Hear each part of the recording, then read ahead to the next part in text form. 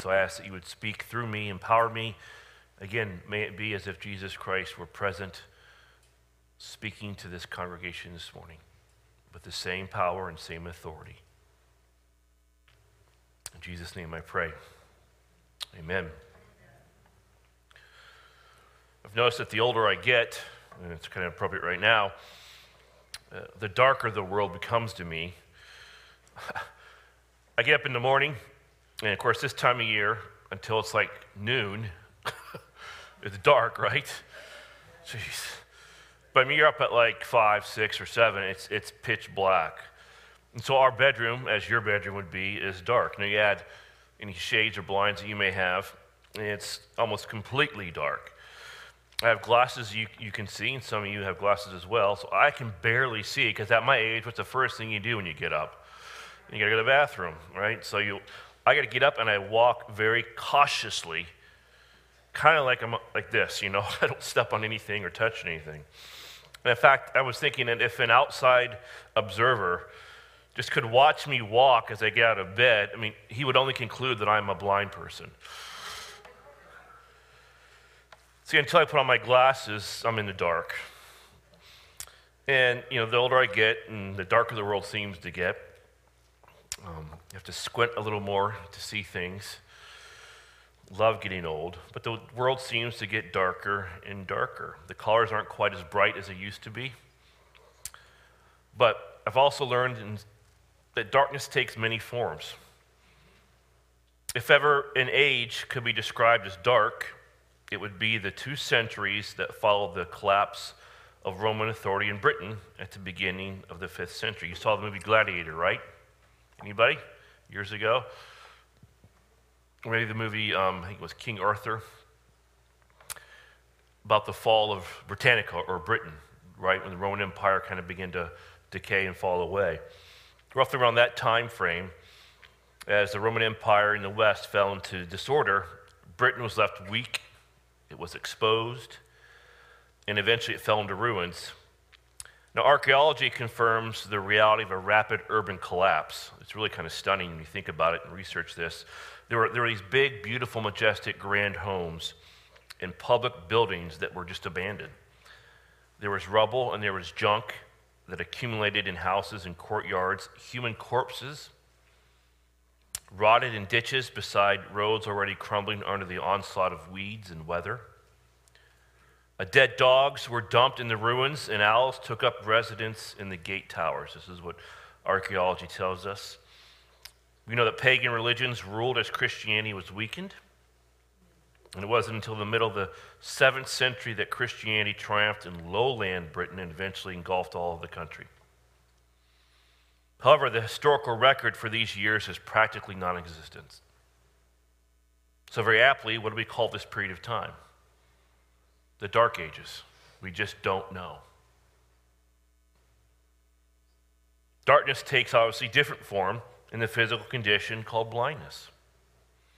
I like movies. I remember years ago watching the 1992 movie Scent of a Woman. The actor Al Pacino plays a retired Lieutenant Colonel Frank Slade. Through an accident, remember this, he's left blind, and he lives in this small, detached apartment off the house of his niece. A life that was once lived in the limelight of the military is now reduced to an almost invisible existence in northeast New England. In one scene in which he is wrestling with whether he should end his life, he cries out with a line that's now popular, "I'm in the dark here." It's a clear metaphor representing physical blindness in the darkness of a perceived meaningless existence. Darkness takes a different form in the Bible. The Bible calls or describes a spiritual darkness. The time before the ministry of Jesus Christ is called darkness. Did you know that? Matthew 4, 16 and 17. The people who were sitting in darkness saw a great light, and those who were sitting in the land in shadow of death, upon them a light dawned. Verse 17, from that time, Jesus began to preach and say, repent, for the kingdom of heaven is at hand. So the light appears in the darkest of times. It could take comfort for us because it's a very dark place spiritually here in the Pacific Northwest. In fact, that was one of the things that when I was being interviewed for this position that one of the elders, Don Theodore, described Washington as a very dark place spiritually. It's so dark that even the religious leaders of the time of Jesus were in the dark. Consequently, they were leading the people into darkness. Remember this verse in Matthew 15? The disciples come to Jesus and say, "Do you know that the Pharisees were offended when they heard this statement?" But he answered and said, "Every plant which my heavenly Father did not plant shall be uprooted. Let them alone. They are what? Blind guides of the blind." People that are in the dark, have no light, are blind. They can't see. And if a blind man guides a blind man, both will fall into a pit. See, it's a time of spiritual darkness when Jesus preaches the Sermon on the Mount. Now, we have looked at the first 20 verses of Matthew chapter 5. Of course, the first 12 verses describe the character of a citizen of his kingdom. Verses 13 to 16 describe the influence of a citizen of his kingdom. And by the way, how does God use somebody that has a beatitude kind of character? Well, he tells you in verses 13 to 16. He uses you as salt is used and as light is used. That's how God uses people with that kind of character. And last week we saw in these verses, Matthew 5, 17 to 20, the righteousness of a citizen of his kingdom. Read along with me. It says, "Do not think that I came to abolish the law of the prophets. I did not come to abolish, but to fulfill. For truly I say to you, until heaven and earth pass away, not the smallest letter or stroke shall pass in the law until all is accomplished. Whoever then annuls one of the least of these commandments and teaches others to do the same shall be called least in the kingdom of heaven. But whoever keeps and teaches them, he shall be called great in the kingdom of heaven. For I say to you that unless your righteousness surpasses that of the scribes and Pharisees, you will not enter the kingdom of heaven." Jesus didn't come to change the word of God, but to fulfill all of its requirements. That's good news for us, right? And he reminded the people, and by the way, he's reminding us even right now, that the word of God is absolute truth. It's therefore eternally relevant. The standard of righteousness that God has always required, it had not changed. And this is why our righteousness must surpass the righteousness of the scribes and Pharisees, because they had lowered the standard of righteousness through their legalistic, self-righteous, works-based religion. And we would say that it wasn't just Judaism of the time, we would say it's every other world religion of our time, except for Christianity. They've lowered the standard of righteousness. And of course, what is that standard? My own life. Whatever I think or believe and how I live my life, because my good will always outweigh my bad, because I am basically at the base human level, human nature, I'm good. I would say to the person that says that, they've never had children or never been married. That's simple. This morning I want to give you an overview of this verse of Matthew 5, 17 to 48. That I hope will give you a greater understanding and appreciation as we move forward in this chapter. We will spend most of our time talking about the standard of righteousness. So get your Bibles out, turn to Matthew chapter 5. You're just going to listen for this portion of the sermon, but just get to Matthew 5. In those 28 verses, Matthew 5, 21 through 48, Jesus is giving us the standards for living in his kingdom. And as he reemphasizes the divine standard given in the law of God in the Old Testament, what he says in these 28 verses, and this is really what you got to listen to when you read this. And in fact, you can just take your eyes off your Bible right now and just look at me. The inside is infinitely more revealing and important to God than the outside. Okay?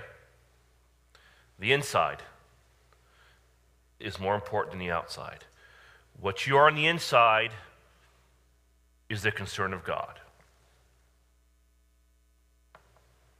And it has always been this way, as the Old Testament reveals. Just listen to some of these verses I'm going to read.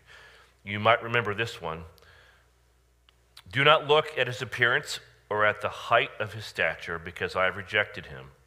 For God sees not as man sees. For man looks at the outward appearance, but the Lord looks at the heart. That's the Lord speaking to Samuel in 1 Samuel 16:7. Man looks at the outward appearance. God looks at the heart. By the way, do you know why there's racism in the world today? Look at the outward appearance. 1 Kings 8:39.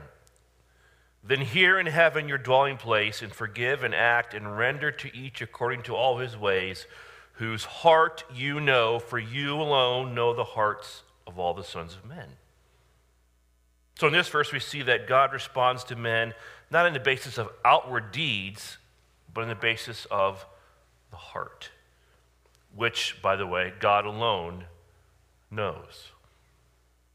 As well as my wife knows me, she still does not really know my heart. David says this, as for you, my son Solomon, know the God of your father, and serve him with a whole heart and a willing mind. For the Lord searches the hearts and understands every intent of the thoughts. Again, the same emphasis. God's concerned with the inside, not the outside. The psalmist writes, "Oh, let the evil of the wicked come to an end, but establish the righteous. For the righteous God tries the hearts and minds." Solomon wrote this, "The plans of the heart belong to man, but the answer of the tongue is from the Lord. All the ways of man are clean in his own sight, but the Lord weighs the motives." A man may justify his ways, in other words, but God will weigh his motives. He knows the reason behind why you're doing what you're doing. You cannot hide that. Jeremiah 17:10, I, the Lord, search the heart, I test the mind, even to give each man according to his ways, according to the results of his deeds. Again, God looks at the inside. Now we can now see that the standard of God set in the Old Testament to evaluate men and women is the standard of the heart. Now keep in mind, at the time that Jesus is preaching this sermon, there was no New Testament. This is why I'm not quoting any New Testament verses on the heart, and there are plenty. This is all Old Testament. And the standard by which God evaluates men and women, it's true today, but back at this time, is the standard of the heart. So God could not make the message any clearer. Is God concerned with external behavior? Yes, he is, but only as it is an outworking of an internal righteousness. Because God evaluates the heart. And folks, I'm assuming it's a little heavy in here, a little quiet in here, because this is an unpleasant thing to talk about. It's a scary thought when you consider the condition of the fallen human heart. What little you know of your heart, you're alone with your thoughts and what can come out of you. It's scary and oftentimes just flat out ugly. Jeremiah 17:9, the heart is more deceitful than all else. That is us. That is the human heart. It is deceitful than all else and is desperately sick. Who can understand it? So it is beyond our understanding the deceit and the sickness of the human heart, the fallen human heart. Now, knowing this, God says, obviously, folks, you need a heart transplant. And promised to give you a new heart. This is the promise again, the Old Testament, Ezekiel 11:19-21. And I will give them one heart and put a new spirit within them, and I will take the heart of stone out of their flesh and give them a heart of flesh. that they may walk in my statutes and keep my ordinances and do them. Then they will be my people, and I shall be their God. The only way you do what God says you should do is when you have a new heart, a right heart. Now, this powerful section in Matthew 5, 21 to 48, Jesus is calling us, this is God speaking, our Lord and Savior, our King is calling us to examine our hearts. And he says, I want you to examine your heart or your hearts repeatedly. Because really, Jesus had no other choice but to drive the people back to the central issue of the heart. Not only because it was always God's standard of righteousness, but also because all the people knew was a purely external religion. That was all that the people knew. The Judaism of that time was far from the true Old Testament law, which God had given. It had gotten lost in the midst of the Jewish tradition. And Jesus had to show them the true Word of God and how it relates to the false religious system they had been taught. I like to think of it this way. Jesus is saying, what you have is not God's standard. This, in essence, is what he's saying to the people. What you have is not God's standard. What you have is not God's law. And so I will redefine it for you. And that's exactly what he does through the rest of chapters 5, chapter 6, and chapter 7 of Matthew. That is his entire Sermon on the Mount. And all three of these chapters are Jesus' explanation of what he said in verses 17 through 20.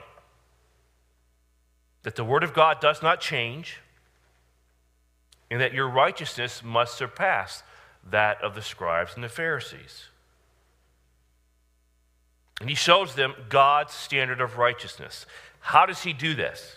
How does he show them God's standards of righteousness? Well, very simply, through repetition. You're in Matthew 5, right? Turn to verses 21 to 22. It says, you've heard that the ancients were told, you shall not commit murder. Whoever commits murder shall be liable to the court. But I say to you that everyone who is angry with his brother shall be guilty before the court. And whoever says to his brother, you good for nothing, shall be guilty before the Supreme Court. Whoever says, you fool, shall be guilty enough to go into the fiery hell. You've heard that the ancients were told, but I say to you. See that? Do you see that? Good. Verses 27 and 28. You've heard that it was said, you should not commit adultery, but I say to you that everyone who looks at a woman with lust for her has already committed adultery with her in his heart. You've heard it was said, but I say to you. Verses 31 and 32. It was said, whoever sends his wife away, let him give her a certificate of divorce. But I say to you that everyone who divorces his wife, except for the reason of unchastity, makes her commit adultery, and whoever marries a divorced woman commits adultery. Same pattern. It was said, but I say to you. Verses 33 and 35. Again, you've heard that the ancients were told, you shall not make false vows, but shall fulfill your vows to the Lord. But I say to you, make no oath at all, either by heaven, for it is the throne of God, or by the earth, for it is the footstool of his feet, or by Jerusalem, for it is the city of the great King. You have heard that the ancients were told, but I say to you. Verses 38 to 40. You've heard that it was said, an eye for an eye and a tooth for a tooth. But I say to you, do not resist him who is evil, but whoever slaps you on your right cheek, turn to him the other also. You've heard that it was said, but I say to you. You awake out there? All right. I know it's dark in here. Verses 43 and 44. You've heard that it was said, you shall love your neighbor and hate your enemy. But I say to you, love your enemies and pray for those who persecute you. You've heard it was said, but I say to you. 6 specific illustrations that deal with murder, lust, divorce, vows, retaliation, and loving your enemies. And they all follow a similar pattern. Now, please understand that what Jesus is saying, when he says, your religion teaches you this, but I say unto you, he's not comparing himself with the Old Testament. He's talking about what their religious system taught them. And again, he's saying your standard is simply too low. It's not only in God's eyes the man who commits murder who is guilty, but the man who is angry is just as guilty and just as liable to be judged. It is not only the man who commits the act of adultery who is guilty, but the one who allows the unclean desire to find root in his heart. It is not only the one who perjures himself, but anyone whose word is not his absolute bond. It's not only wrong to divorce without a bill of divorcement, but it's wrong to divorce without a just cause. In God's sight, not only is there to be justice, but there's to be mercy. We are not only to love our neighbors, but God says we are to love our enemies. That is a much higher standard. That is God's standard of righteousness. Now, in selecting his illustrations, Jesus is very careful. He chooses 2 commands from Moses and the 10 Commandments. Then he chooses 2 other rather wider social commandments taken from other portions of the writings of Moses. And finally, he chooses commands that discuss the whole subject of love. So he starts with the basics of life, murder and marriage. And from those very basic things, he moves to a wider set of social relationships, talking about things like truth and justice and honesty. And finally, to the widest possible attitude, love, which reaches as wide as not only your neighbor, but also your enemy. In all of human living, from the individual's purity to the family to social relationships to the wide world of our enemies, we should be characteristically righteous. Where? On the inside. In every area of your life, you are to be righteous on the inside. And that has always been God's standard. Psalm 24, 3 and 4. Who may ascend into the hill of the Lord, and who may stand in his holy place?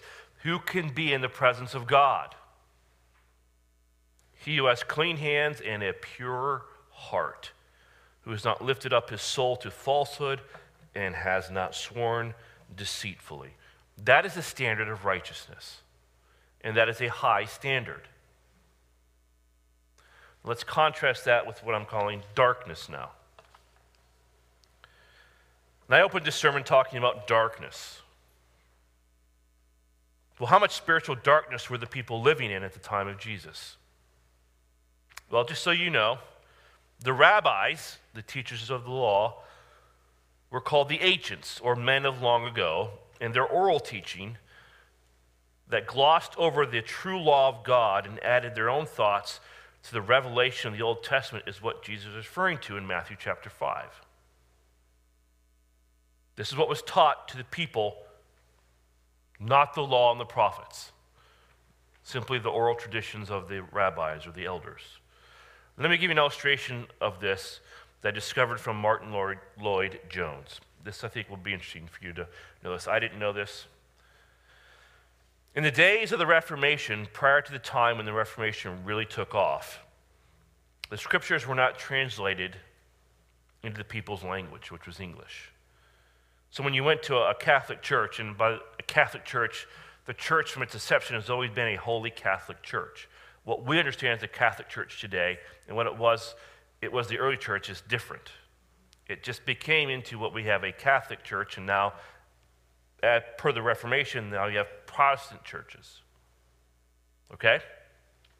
So when you talk about the Reformation, you go to Catholic Church, the Catholic Mass was held in Latin. So you went to Mass, and you just kind of sat there, because there was no Bible to speak of in the hands of the people. What was read by the priest was read in what? Latin. Nobody understood it. Nobody read it. And then the priest would expound upon this Latin text that he would be reading that morning, or that day, or that time. And the people would simply believe whatever the priest said because they had no basis by which to evaluate. So century went by after century after century. And the Roman Catholic Church developed this false religious system, which was never really investigated by the people because they didn't have the Bible in their own language. And what the Reformation did more than anything else was give the Bible to the people. And when they began to read the Scripture, then they began to see the false system of Catholicism, and the truth of the gospel shattered the Dark Ages. Christianity, as we know it today, was born out of that. And today, because we have the Bible, we can check any religious system to see if it is biblical or not. That's exactly what was going on in our Lord's day. When Israel had gone into captivity in Babylon, remember Daniel, the book of Daniel and all that? They remained there for 70 years. And during that time, historians tell us, for the most part, they lost the Hebrew language. They ceased to speak Hebrew, and they picked up a language known as Aramaic. That's why Daniel is written in Hebrew and Aramaic. And so when they came back from captivity, they spoke in Aramaic. And in Jesus' time, what did they speak? Aramaic. Jesus probably taught in Aramaic. And of course, the New Testament was written in what? Greek. But the Jewish people spoke Aramaic. So the rabbis would come along, read the Hebrew, which people didn't understand, and then interpret it for them. People couldn't argue. They didn't know what it said. So they began to build an entire system of false Judaism based upon the ignorance of the people regarding the Hebrew text. And so when our Lord says, "You have heard that it was said by them of old," he is saying, the religion you have is the oral tradition of the rabbis, not the written word of God. So the embellishments, the traditions, the interpretations, deletions, and additions, it pushed the truth of God into obscurity. This is what you've been hearing, Jesus says. And just as the Roman Catholic Church destroyed the truth by keeping the people ignorant of the Scriptures, so the people were ignorant of the Scriptures in the time of the rabbis. And because they couldn't speak Hebrew, they couldn't verify what they were getting. Jesus arrives on the scene and says this, "I am here to free the law of God from the rabbis' nonsense. You've been in the dark too long." Now, do you understand now why Matthew wrote the following? The people who were sitting in darkness saw a great light. But perhaps even more significantly, as awful as it is being in the dark, Jesus, as we look at the text, he really attacks and he places emphasis on an external works righteousness. And how he does it is even more fascinating. Do you remember what the people thought of the teaching of Jesus? When you read the Gospels, remember what they thought about his teaching? Probably one word would sum it up: authority. At the end of the Sermon on the Mount, we read this, Matthew 7, 28, 29. When Jesus had finished these words, the crowds were amazed at his teaching, for he was teaching them as one having authority and not as their scribes. Luke says the same thing, Luke 4, 31, 32. And he came down to Capernaum, a city of Galilee, and he was teaching them on the Sabbath. And they were amazed at his teaching, for his message was with authority. What does that mean? Well, not only was the message of Jesus a revolutionary message, because they, for the first time, heard the true words of God, listen to me, Jesus sets himself up as the authority. He says, "I tell you what God's law is." I don't do that to you. I will not, I cannot. I don't have that authority.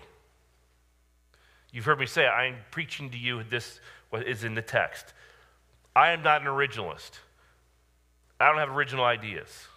They all come from the text. That's not Jesus. I determine the law for you. I tell you what the law is.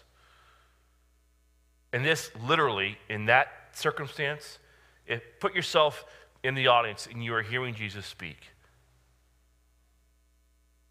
What would the impact of his words be upon you? I mean, they were shocked.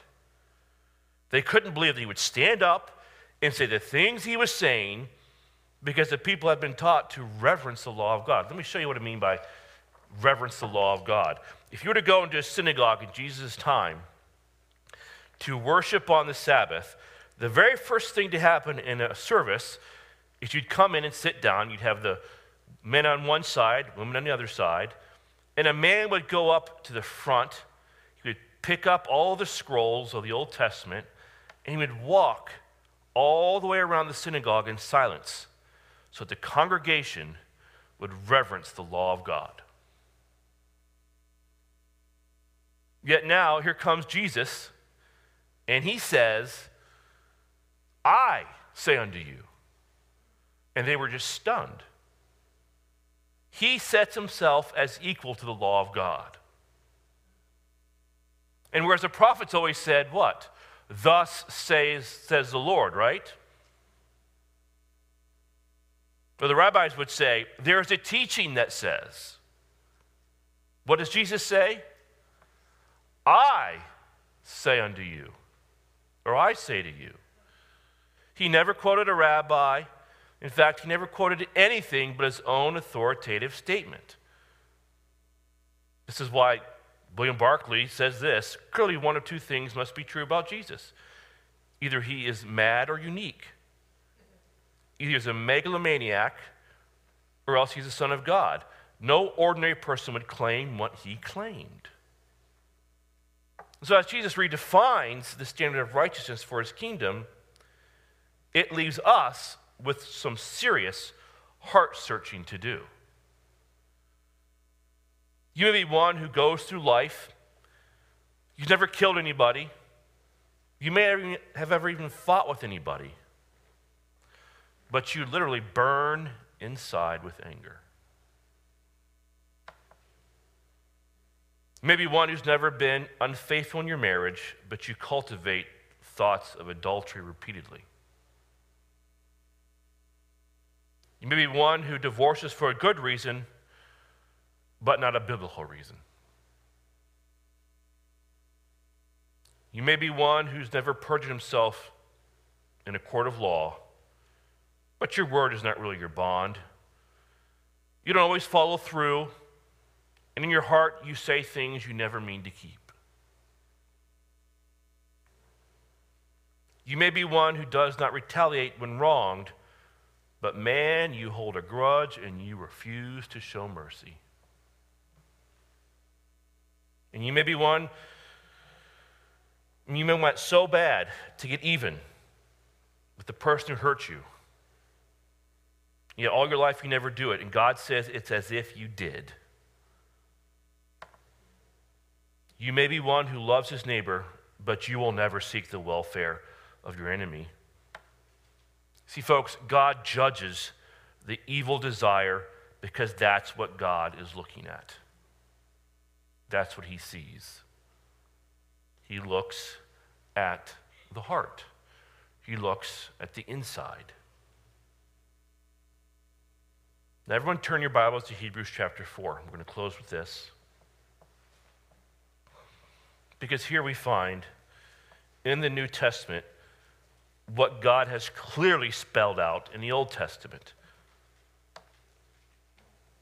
And I won't spend a lot of time on this. I've done this before. You know this. But it's all about the inside. Hebrews 4, starting in verse 12. For the word of God is living and active and sharper than any two-edged sword, in piercing as far as the division of soul and spirit, of both joints and marrow, and able to judge the thoughts and intentions of the heart. And there is no creature hidden from his sight, but all things are open, and laid bare to the eyes of him with whom we have to do. Now, you remember I told you that the word judge It's the Greek word kritikos. And it's a critical, fault-finding spirit. And that's what the Word of God is going to do. You're going to be opened up before the Lord, and He's going to critically analyze the unseen, the heart, the motives, the intentions, the attitudes, the thoughts and intentions of the heart. And you can't run away from this. Remember I said two things? There's no creature hidden from His sight, but all things are open and laid bare. It's the idea of a wrestling move where you can be wrestled and pinned to a point where you can't move your body. That's part of it. But also that whenever a prisoner or someone committed a crime would have to face the person that they committed the crime against, they would put that knife underneath they would attach that leather rope around the neck, and the knife would be pointing up so you couldn't look down. You were forced to look at the person that you wronged.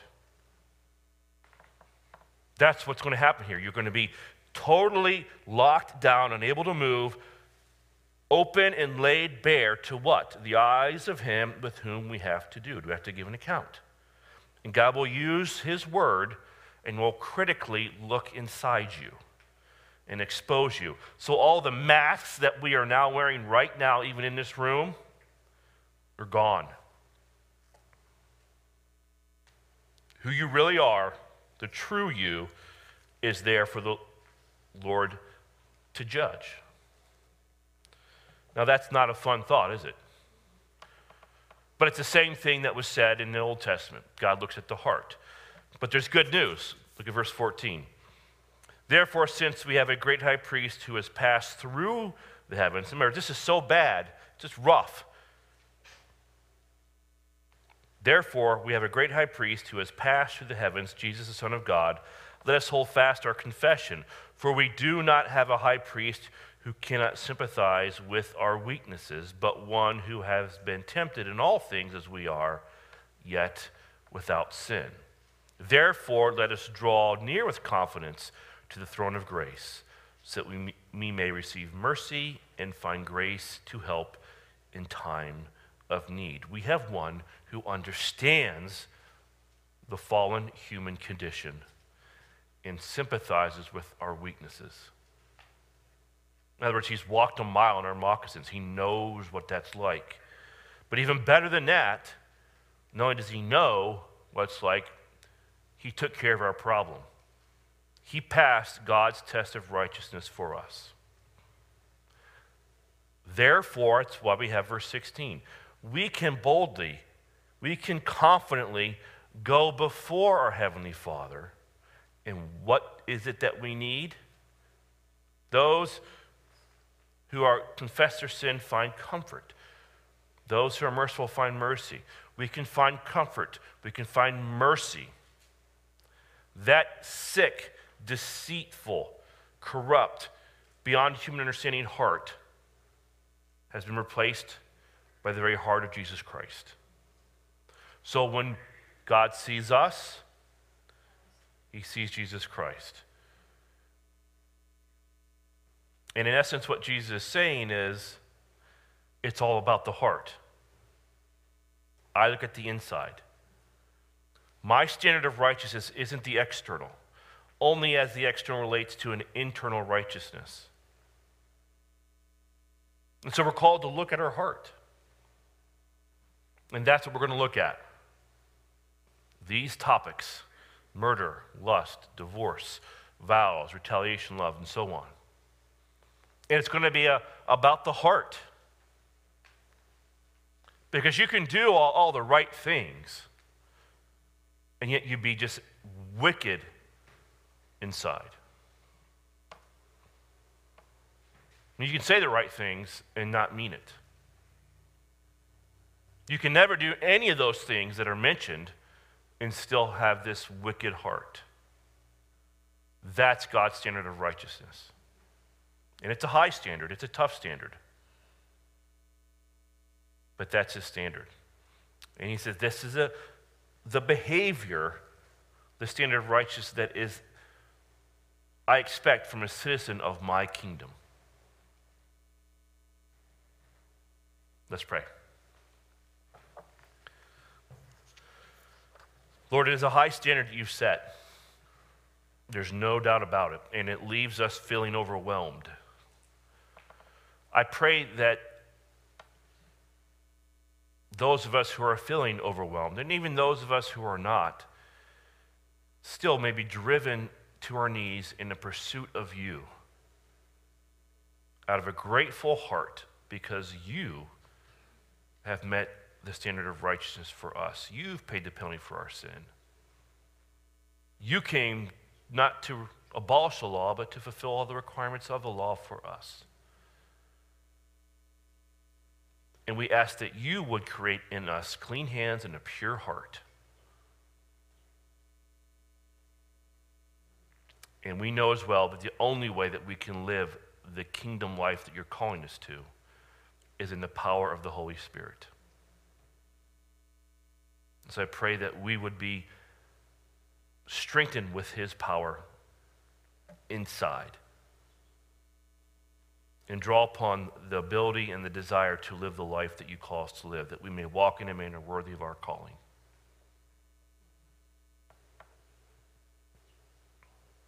Lord, it is a dark time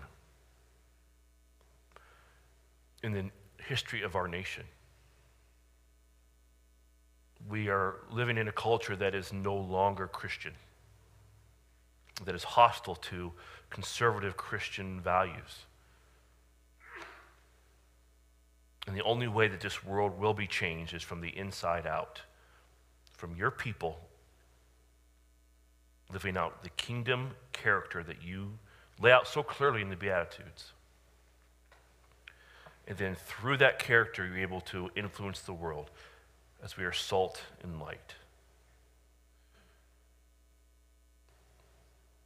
Thank you for the very practical application that we'll find as we look at the Sermon on the Mount. What a masterful sermon. Lord, we pray for your strength, that we would draw upon it moment by moment, and that in all we do would be to the praise of your glory. And all God's people said, amen. If you would stand with me, let's close with a song. You can quietly exit or get something to drink before you go and enjoy your gray day and all the rain and the possible mudslides and all else that happens this time of year. Anything else I can add to that, I don't know. Don't forget seeing the sun until July. What else? Let's worship.